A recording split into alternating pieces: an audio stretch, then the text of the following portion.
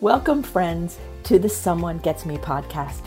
I am your host, Diane Allen, and I am so delighted that you're here. This podcast was created because I believe there is a visionary leader inside each one of us who is waiting to be seen. In each episode of Someone Gets Me, you will hear useful tips from successful visionaries who will share their stories about how being seen has allowed them to take their vision out into the world with action. Welcome everybody to Someone Gets Me. I have an amazing guest around my kitchen table, and you are going to be so delighted to hear from him. Today we're talking about creating something bigger than yourself. That's right. As visionaries, we are meant to create something bigger than ourselves. And I have the only expert I know that is so amazing, and that is my good longtime friend, Chuck Bros. He has a lifetime of creating amazing things. He's a visionary like no others. Like I just told him off camera, he has more visionary and business skill in his little toenail than a lot of people have in their whole lifetime. He is a gifted visionary, a very successful man. But the thing that I love about him the most is his alignment to his heart and his soul and his mind. This man does everything I've ever seen you do, Chuck, is from that space of serving others and doing the right thing. So I'm really excited to have Chuck here with us today, sitting around my kitchen table, hanging out, and we're just going to chat with you about how to create something bigger than yourself, because sometimes that eludes people. So Chuck, welcome to the show. Thank you. It's a pleasure being here with my best friend. Yes, we have so much fun together. And how about telling everybody a little bit about your entrepreneur journey? I think you started when you were like 8 or something. And tell her a little bit, just give us the highlights of the story. Your story is fascinating. Oh boy. Well, yes, I did start at 8. I started in Palm Springs, California, when it was a little tiny town, and it was more Indians and Spanish people than there was white people. And so it's been a long journey. Interesting. I started out with as a paper boy, and I bought a route, and it cost me $8. $8. And I bought the bike for another $8. $16 investment. I had to clean bricks and garden and everything else to make the $16 to buy my first business. And the interesting part about that, when I really realized I was more of an entrepreneurial person than I was just being somebody making a living or trying to carve out some in this case, my allowance, was that I probably wasn't more on my route that I bought for 4 months before I started realizing I got to make more money. And I needed to leverage myself, and there was an age limit, a minimum age to be on that route, 8 years old, which I was qualified. And I think I was probably a little younger than that, but anyway, said I was 8, so I lived that 8. And I had a couple little Mexican boys that were 6 and 7, that were brothers that wanted to get in the paper business. They wanted to make some money too, because it was during the war and it was tough times, and every penny or dollar counted, and mostly pennies. And but they couldn't make the age limit yet. They were not 8, and so I hired them. And I put them on the street corners in Palm Springs, because at that time it was a war, and we had military in the desert. We had Patton with his tanks out inside of the desert, getting prepared to take them overseas. And we had the Marines from 29 Palms, and we had Army and Navy and Air Force. So we had the whole, and of course they were filling up our restaurants and our bars and giving us a little revenue stream. And so I put them on the street corners selling paper by the paper, and I made 2 cents. I gave them 1 cent, so I split the money with them, and I now was making money from 2, and they were selling as much as I did on my route, so I doubled my income without having to work in there. And I said, I like this model. I like this really well. So I kind of grew that route. So I had 4 or 5 of them on the street corners. And then I took a real job and worked in the grocery industry. And I was the youngest person in the union. The one and only union I'd ever belonged to was that one. And I was a journeyman by the time I was 16, working and going to school full time. And I was still running little odd jobs with my Spanish boys and friends that were working with me. We had a little business all to ourselves, and it was kind of fun to doing it. But that went on to an interesting position. I won't get into all my personal issues with it, but I had to leave home at the age of 15, and I hitchhiked. Back then, you could do that and get away with it. Everybody stopped and gave you a ride. Those days are long gone. And I hitchhiked on my way to Los Angeles, but I was stopping on the way, staying in a little town, working to earn enough money to get to the next town. And so I worked in the roller skating rinks, and I did all the interesting things at 15. But I didn't have any place to live, so in these towns, so I was living like on the streets. And then I found there was a cement truck where they have these big trucks that mix up cement, and they had their big cabs in those things, and they left them open. Nobody robbed, especially trucks of that size. And so I jumped in the truck, and I slept in the truck, and I had my mindset to get up at 6 because I knew the workers came in around 7:30, 8 o'clock. And one time I overslept, and the drivers caught me, and they started saying, "You could keep sleeping here." They were bringing me food, and I started doing work for them on the side, and I started making. And finally, I got into Los Angeles, and I got a real job, and that was through the summer. So by the time I got it was time to enroll in school. And then I had the interesting experience because I had to sign all my papers as if I was my own parent, because I didn't have any parents to sign my papers. So I would sign the papers with my parents' name on it and give it to them. So I went all through school, and finally, after I was now all the way in the 11th grade, before they finally caught me. and I was working full time, making very good money. I was making full journeyman wages, and that was for that time period, it was a lot of money. And so I had extra money, and I started to invest in business opportunities. So by the time I was out of high school and graduated, I started opening up my first business, and I opened up a dancing school for children. I acquired a little business with some of the money I had. I think maybe I had $100 down or something, and I bought this business. And it was children dancing, and it was ballet and all the things and I looked at this business model, and they were barely scratching out a living, so I said, "There's no room in it for me. I got to make this business grow." So I developed the business to pick up children from school or from their home, and bring them to class and take them back. So I had a driver, and I hired women drivers, and they were generally mothers of children that couldn't afford to pay for the classes, so I traded off their services.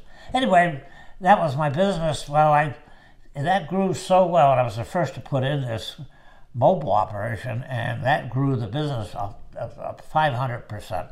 Unbelievable. 500%, wow. And I then went to Monterey, California, in Los Angeles area, and I opened up my second studio, and I was 18.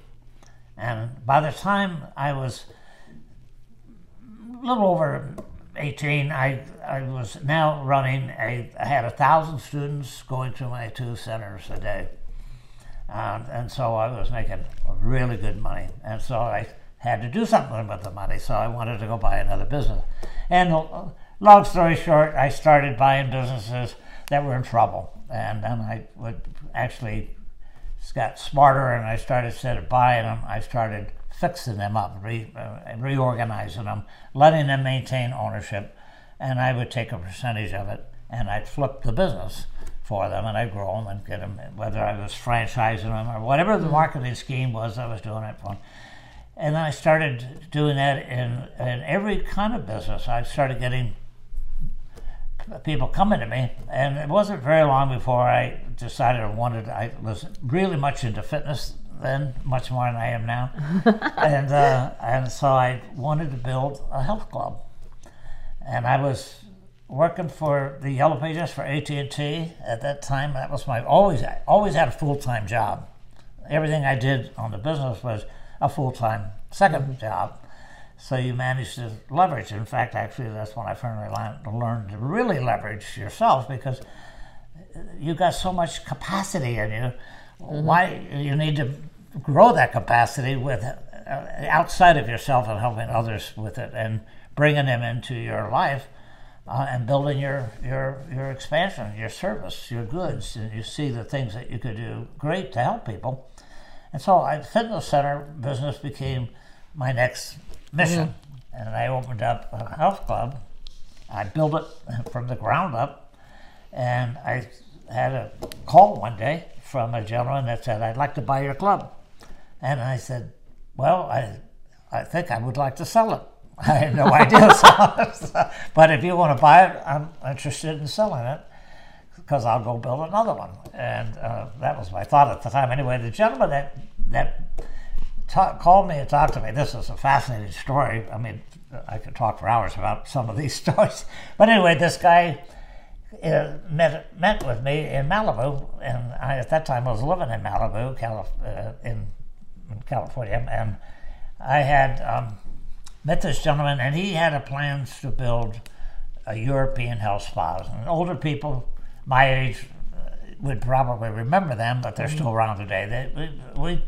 He was building the first one, and he was building it about a big city aside from me out in Van Nuys, California. And so he wanted to buy mine, and we reached an agreement on the price. And he said, "But Chuck," he said, "I don't have the money cash to pay you up front. I have to pay you every week in cash.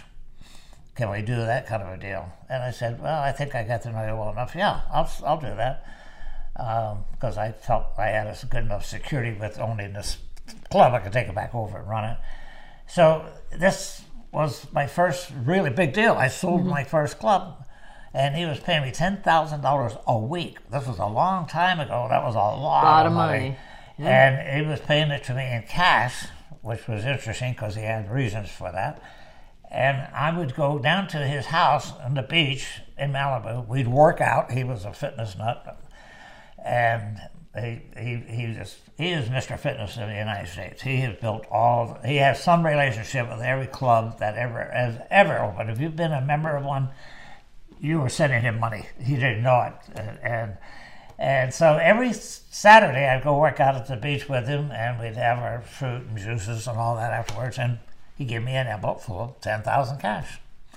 And he did that every week until he paid me. Then he said, "You know, Chuck, I'm opening up a lot of these. I'd like to, what are you going to be doing for?" And I said, "I don't know, I'm going to go into some clubs." He says, "Why don't you go to work with me and be my partner and open up clubs for me and acquire them, and because that's your natural gift you have." And I said, "Right. God, I'd love to do that." So we made a deal. Anyway, I went across the whole United States, and we opened up and bought clubs, rolled them up, turned them around, merged them into the company, took the company public, took the finance company that we built to finance the paper of the company, right. Took it public, sold them both to New York Stock Exchange companies. At that time, there was a lot of them. Anyway, the long story short, that was a long history of building businesses and acquiring them and fixing them up, and everybody wins, and you grow your relationships. And the benefit of that is they always saw that whatever you did had to serve a purpose. The purpose had to be people. And what can you do to help other people accomplish things? And that not only is your personal reward, but it is your gift that you must do. If you're going to have the gift, you must use it properly and grow it. And so that's been the story of my life. And I could go on for hours, but we only have a short time here in this interview, so I'm going to shut up and let you ask me something. Wow, I know, and just listening to that's just a little clip of the story from Chuck, and I know a lot of the story, but I always learn something new because, with the kind of depth of career and vision that you have, there's all kinds of things. So I have a question. During all of these things that you've created, have you ever struggled with people not understanding you? Like, you have a vision and you can kind of see what's going on, or you can see what to do, and then the people around just look at you like confused or don't know what to do. Have you ever had that kind of situation? Almost every time. So how do you handle that when somebody just looks at you like, I don't get it? It's a kind of an interesting project that I created. I had to do something that would bring people to your picture. And you try to explain something to them, and you already have the vision of it, and they're not following you, right? They're not in your vision. And so I created a model I call kaleidoscoping. Yes. And I had the kaleidoscope the picture so that when they finally had a perfect picture, they said, we got it. And you can do that with everybody. It's just some people take a little longer, but you need to embrace them, and you need to embrace their family and everyone, because everyone that's part of them can help or make or break the situation. They're part of the picture, and you got to kaleidoscope that picture. So anytime I look at a transaction, I look at who is involved in the relationship with those people. If it's a husband and wife, and what about their children? What about their mother-in-law? What about their other people? Yeah. They impact them, their decision. And if you embrace that quickly and bring that into your kaleidoscope, you can bring them into your vision. And it's their vision now. Yes. And now you make it their vision. And when you do that, you have that kaleidoscope. It's perfect. Right. That's a perfect word, kaleidoscoping. And I know that about you. You bring in everybody until everybody can see it. And I think Chuck has more patience than most people I know to help somebody see where things are going, or to help them understand things, because he has the ability to kaleidoscope. You came up with the term, but you also practice that all the time. And I have great respect for that. So kaleidoscoping, you heard it from Chuck first. Yeah, well, it's true, right? I mean, we all know the words, all of us who know you and are working on projects with you, because you use that phrase, but I don't know that regular people know that. And I think it's an important phrase, and I think it's a big part of your natural way, but it's also a big part of your overall success, because you have that ability. You don't discard things. You find a way to include things. Well, one of the other things about kaleidoscoping too is that it gives you a way to determine the value of the parties that come into the table and what they can bring to the table, both in liabilities and value, because they have baggage that they bring with them, and they have assets that they bring in. And so in your early stage of kaleidoscoping, you're going to learn very quickly who you can bring into the picture and who really doesn't belong in that picture. And you never, ever, I don't believe in ever having a negative relationship. Even if the relationship doesn't come together in what you're trying to do, that relationship should stay with you and maintain a relationship with you forever. And sometimes they may be 10 years before you see them again or talk to them, but you'll be amazed, at least in my lifetime of experiences, that sometimes they come back around into another world, another picture, and they've grown to a level that you're now able to communicate on, and you can bring them into something else. Right. And they come back into your life. There's a reason for that. And most of them do. And so I try never to burn bridges. That's really wise, right? Is to try not to burn bridges. I know so many people who are like, well, they don't serve my immediate purpose. See you later. And those people in the long run suffer. But we're going to get to the Home for Patriots project here in just a moment. But when we did our 2-day retreat, there were a lot of people there who've known you for a very long time. Yeah. And me being one of them, but people have known you longer than me, including your family. But it was very interesting because there was lots of different ways everybody knew each other and knew you, and how it all came together. And had you been one of those burn bridges type dudes, that would never have happened. That's true. It never would have happened. And the visions that you're creating today in your life, because Chuck's not done creating visions, by the way, the visions that you're doing now would never be happening. That's true. Not in the same way, right? No, that's very true, because I think that, in fact, you hit on it. That's a good definition of what I was saying about things come back around. Yes. And so things move in a circle. I am absolutely convinced that things come in a circle. Yes. Everything comes around and goes around, and I think we all practice that to a large extent. I know people watching this too. And so when you learn that, to utilize it to your benefit in your kaleidoscoping, they come back around. And so like what you were talking about, our retreat, I knew what each of those pieces were and what their relationship was, and I could also know where they might fit 5 years from now. Yes.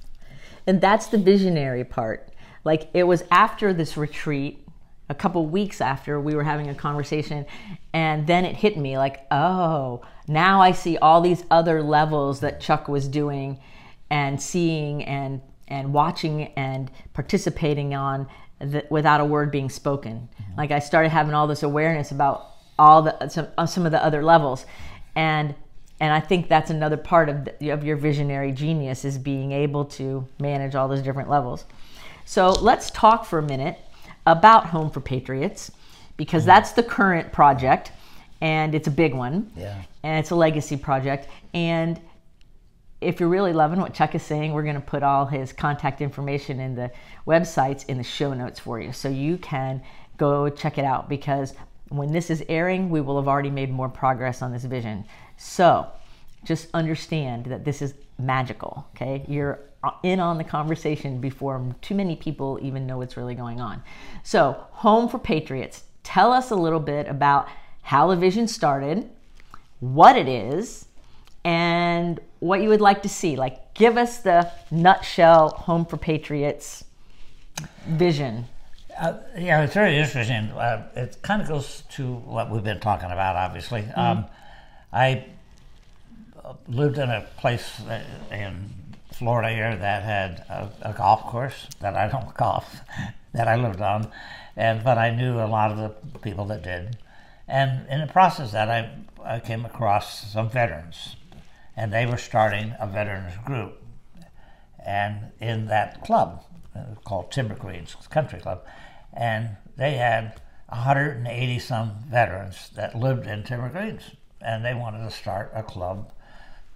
Why, I'm not sure at the time, but they wanted to raise money in the club and help take care of local veterans, people that didn't have the ability to live in a country club, veterans that didn't have the results, veterans that are in bad shape, and a lot of them are unfortunately on suicide watch so much. And so we took on, and I helped start that group, and we took on sponsoring our first veteran, and we were doing a golf tournament to raise the money for it. And anyway, we got this veteran who was virtually came in off of the suicide line, and we picked him up, and fortunately I had a lot of background in being able to work in that area, so, and you and I know about that part of my life. And so we took, very successfully, we took this veteran, and we landed up getting him a service dog, and we trained the dog and the vet, and we did it with an organization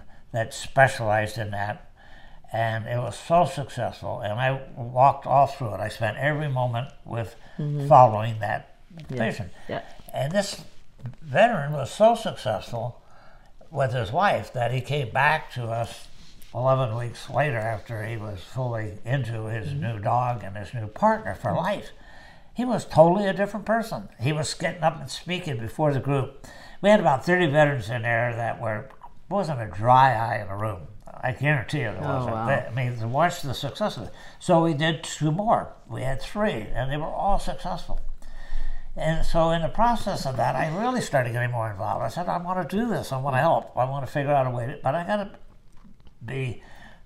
to be practical also. I have to learn how do I make money doing it so that I can grow the vision and do more service. You hear a theme here, everybody? You hear a theme, right? Okay.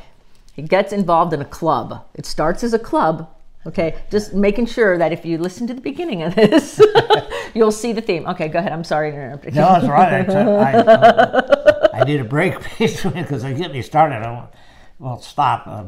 anyway, that blossomed where we started building how are we going to do this? Are we going to? I wanted to do a nonprofit, which I don't normally do. I've done a few, but I normally have always been a profit.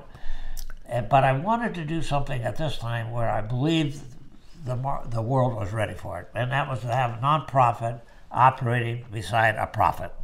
So there are advantages to a profit center, and there are advantages to a nonprofit, and there are different reasons to have them, but they are, if you put them together, working together, the multiples of that are phenomenal. They're beyond my imagination even, which is pretty hard to get past my imagination. Right, yeah. But, and I don't mean that anyway, other than just I got a busy mind. I'm sure everybody out there does. Yeah. I'm sure I'm talking to that type of people that have already there. But the multiplications of that are phenomenal. But what happened in doing that, I started doing all the homework that you have to do when you're starting something new. And in the process of that, I found out that veterans' suicide rate was 3 times the national rate of normal rate of suicide. That's unacceptable. That's just unacceptable to have that. And the cost of handling that is 10 times more than it is if we fixed the problem and saved lives and gave the quality. I mean, it was incredible, the numbers. But what was interesting, in the course of kaleidoscoping the project, I also found that first responders all had the same issues, all had the same problems. We're talking about policemen, all law enforcement, we're talking about paramedics, we're talking about literally a host of people. We got border patrols, I mean, we got military, we have fire department, we got paramedics. But now we can even tell by the current events that we have people rising to the occasions that are working at high risk in hospitals, with that they're just technicians, or they're this, or they're that in their occupation, and they're now heroes, and they're now rising to the occasions, and their suicide rate's going to go right along with that. And so when we examined all of that, we found that they all have a suicide rate 3 times the national rate.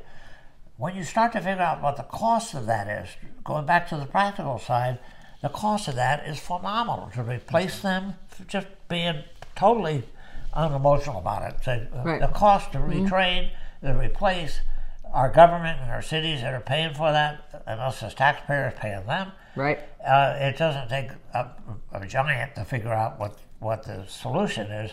You got to stop the suicide rate, bring it down, and keep the quality of that. If you look just in the first responders, and there's a lot of argument over these numbers, but there are over 100,000 people a year that fit into that category that are no longer here. 100,000. So 100,000 first responders a year commit suicide, and your definition of first responder is somebody who runs in when everybody else is running out. Right. So now with this COVID-19, the first responders population just expanded exponentially. Right. And without some kind of intervention and support sooner than later, down the road, we're going to end up with, again, a bigger problem. Yeah, because the problem is so exponential, it's unbelievable. Again, it doesn't take anybody to figure that out. If you have someone who commits suicide, their family is impacted, the cost to support that, the cost to reimburse that, the cost to replace that.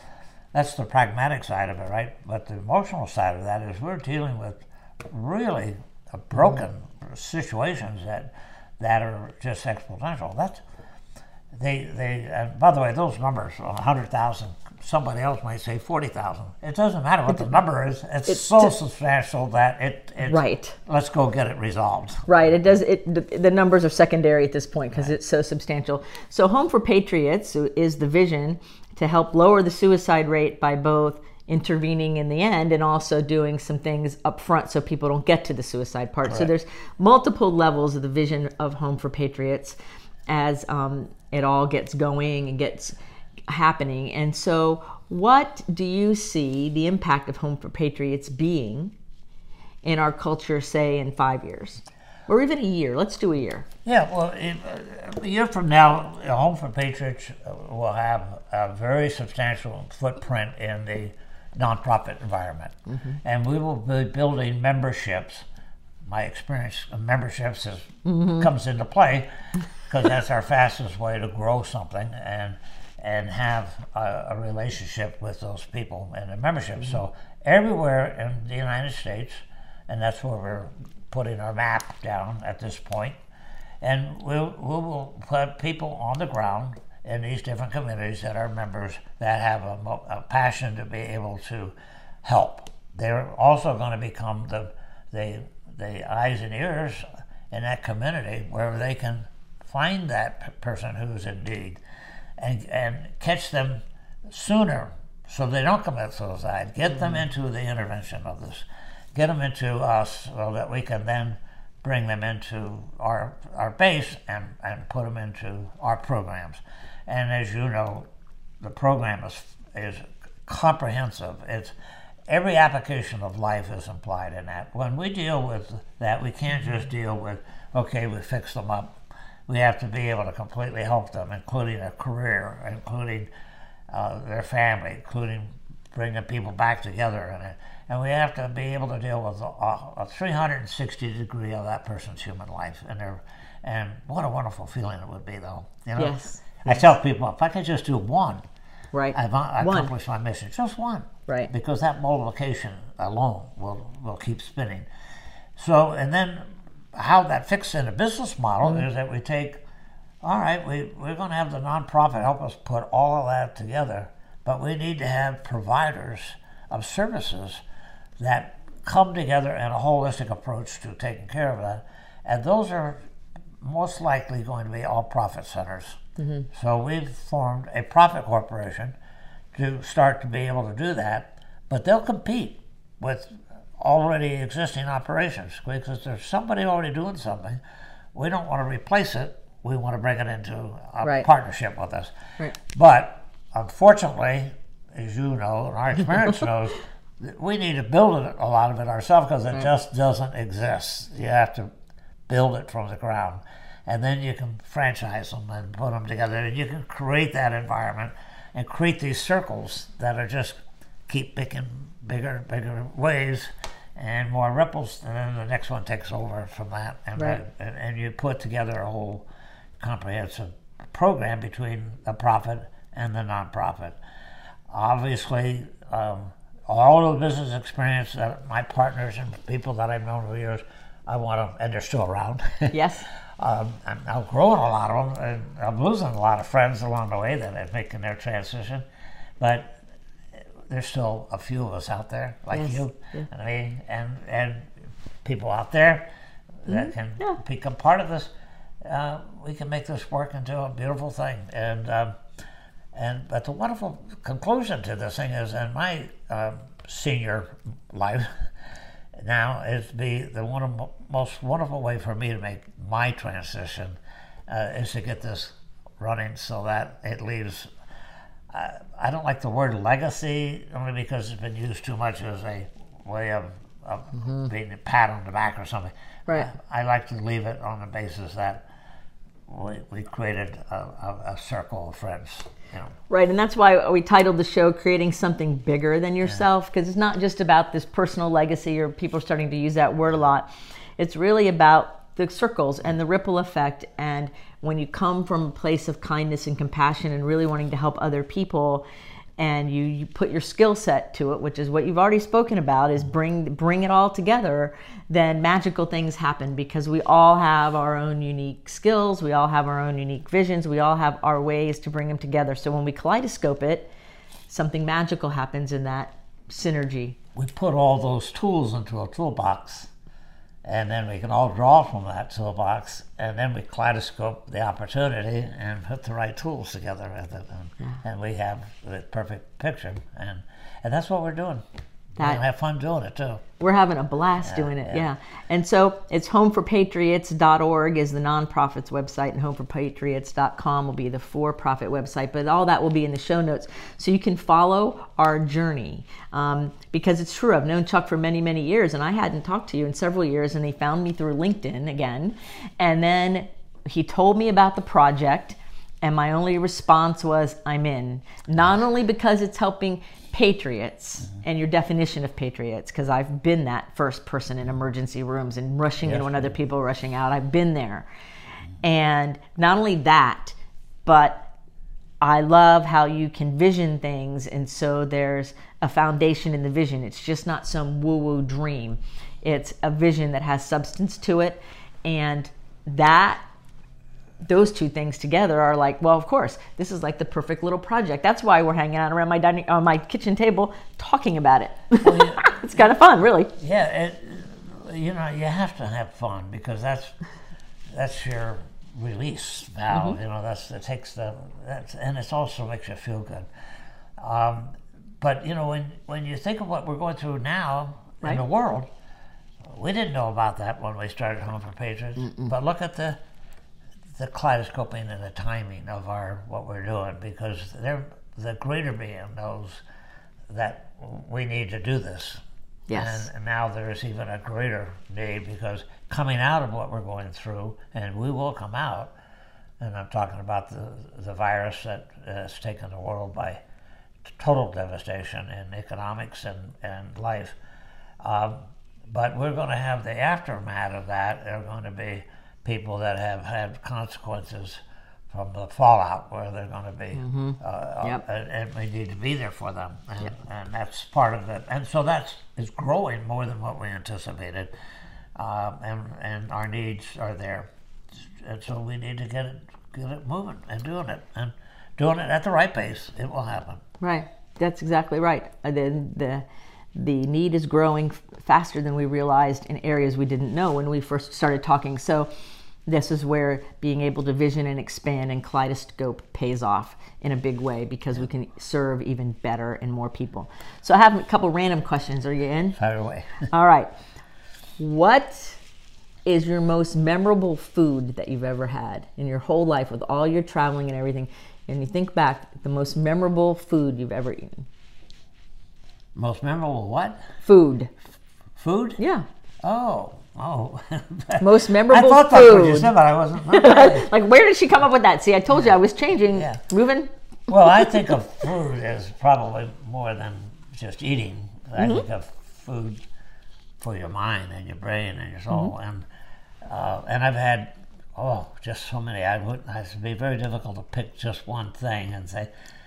Probably my involvement with dealing with a company that was in serious trouble in medical research in cancer, and dealing with what we're going through right now, by the way. I mean, we're finding that the immune development, and this was an immune system program that was going through the FDA. They were broke out of money, basically, and they were in it for 12 years building this thing, and it was so phenomenal. And I was brought in our group, and we took basically over and recapitalized it, funded it, and took it through the FDA, and we had so much wonderful experience dealing with it, and then it's now moved on into greater dimension where it belongs. I don't normally stay more than a couple of years into anything, and other than now Home for Patriots, because this is my well, who knows? Maybe we'll find some don't know where it's going. Superfood that will do the job, keep me going a lot longer, keep us all going. And so that project was one of the most successful ones from a food, because I learned firsthand what it was like to deal with people that were stage 4 cancer patients that had gone through all the traditional trials of traditional medicine and had failed, and they were in 6 months or less of their life, and they came part of our trials, and it was breast cancer, and we had I'll never forget this, as long as I live, we had 27 women patients who had breast cancer. By the time we got them enrolled in the trial, we had lost 6 of them. We were down to 21 patients that started the trial, and we put them through our program, and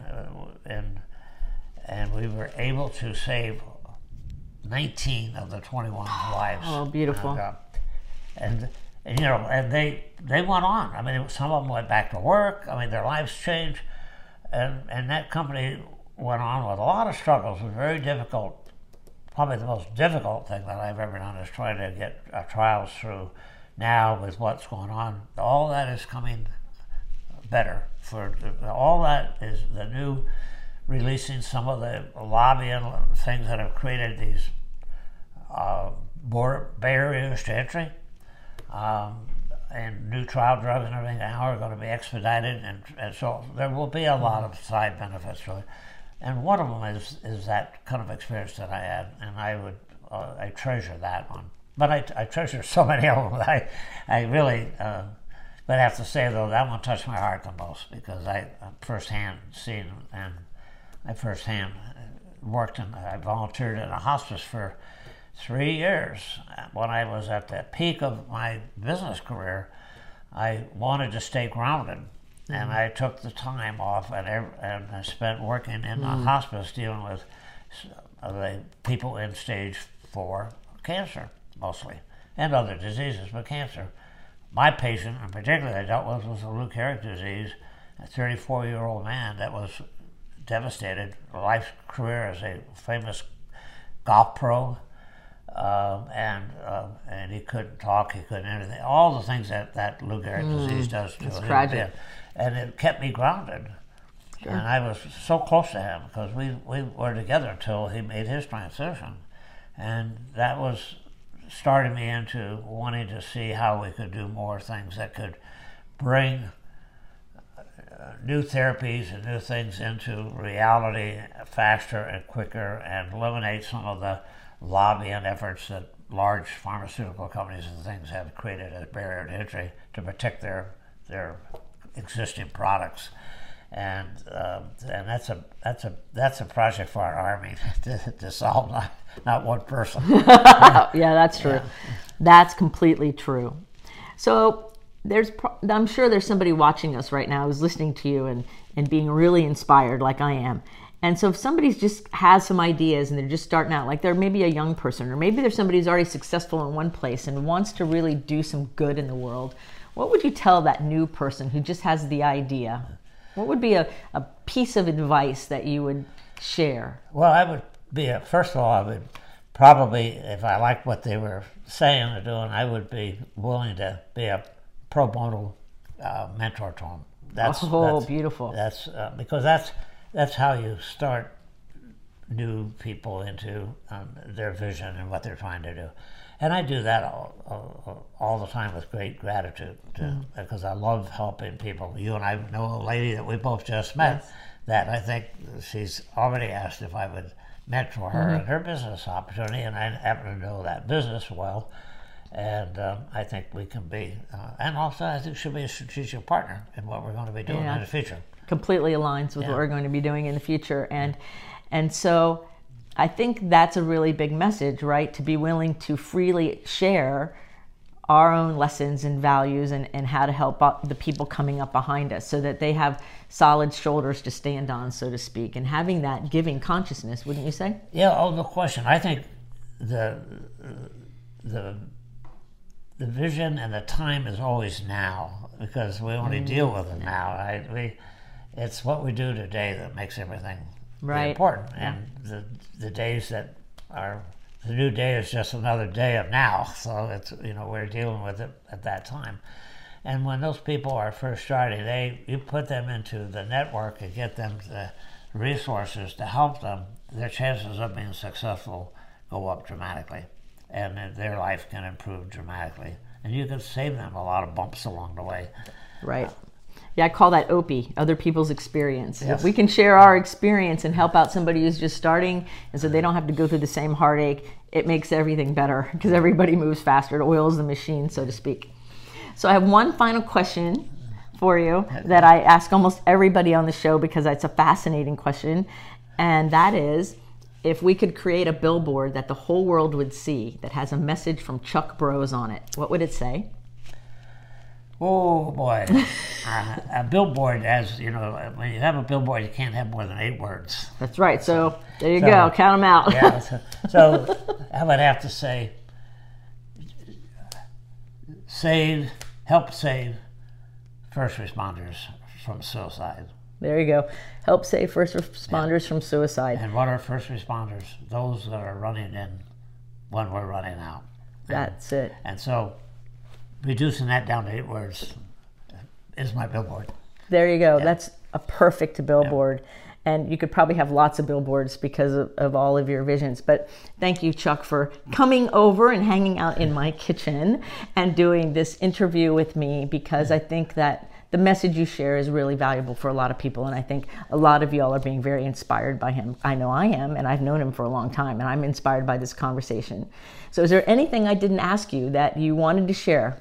How many hours you got? Okay, so that means we're going to have to do a round 2. Yeah, we'll have to have another table. And I enjoyed the day coming over to see your beautiful home, and also meeting Maggie, who's just the sweetest dog, sitting there laying by my foot. She's an angel dog. Yes, well, yes. Everybody, thank you so much for watching this episode of Someone Gets Me, where we're talking about creating something bigger than ourselves.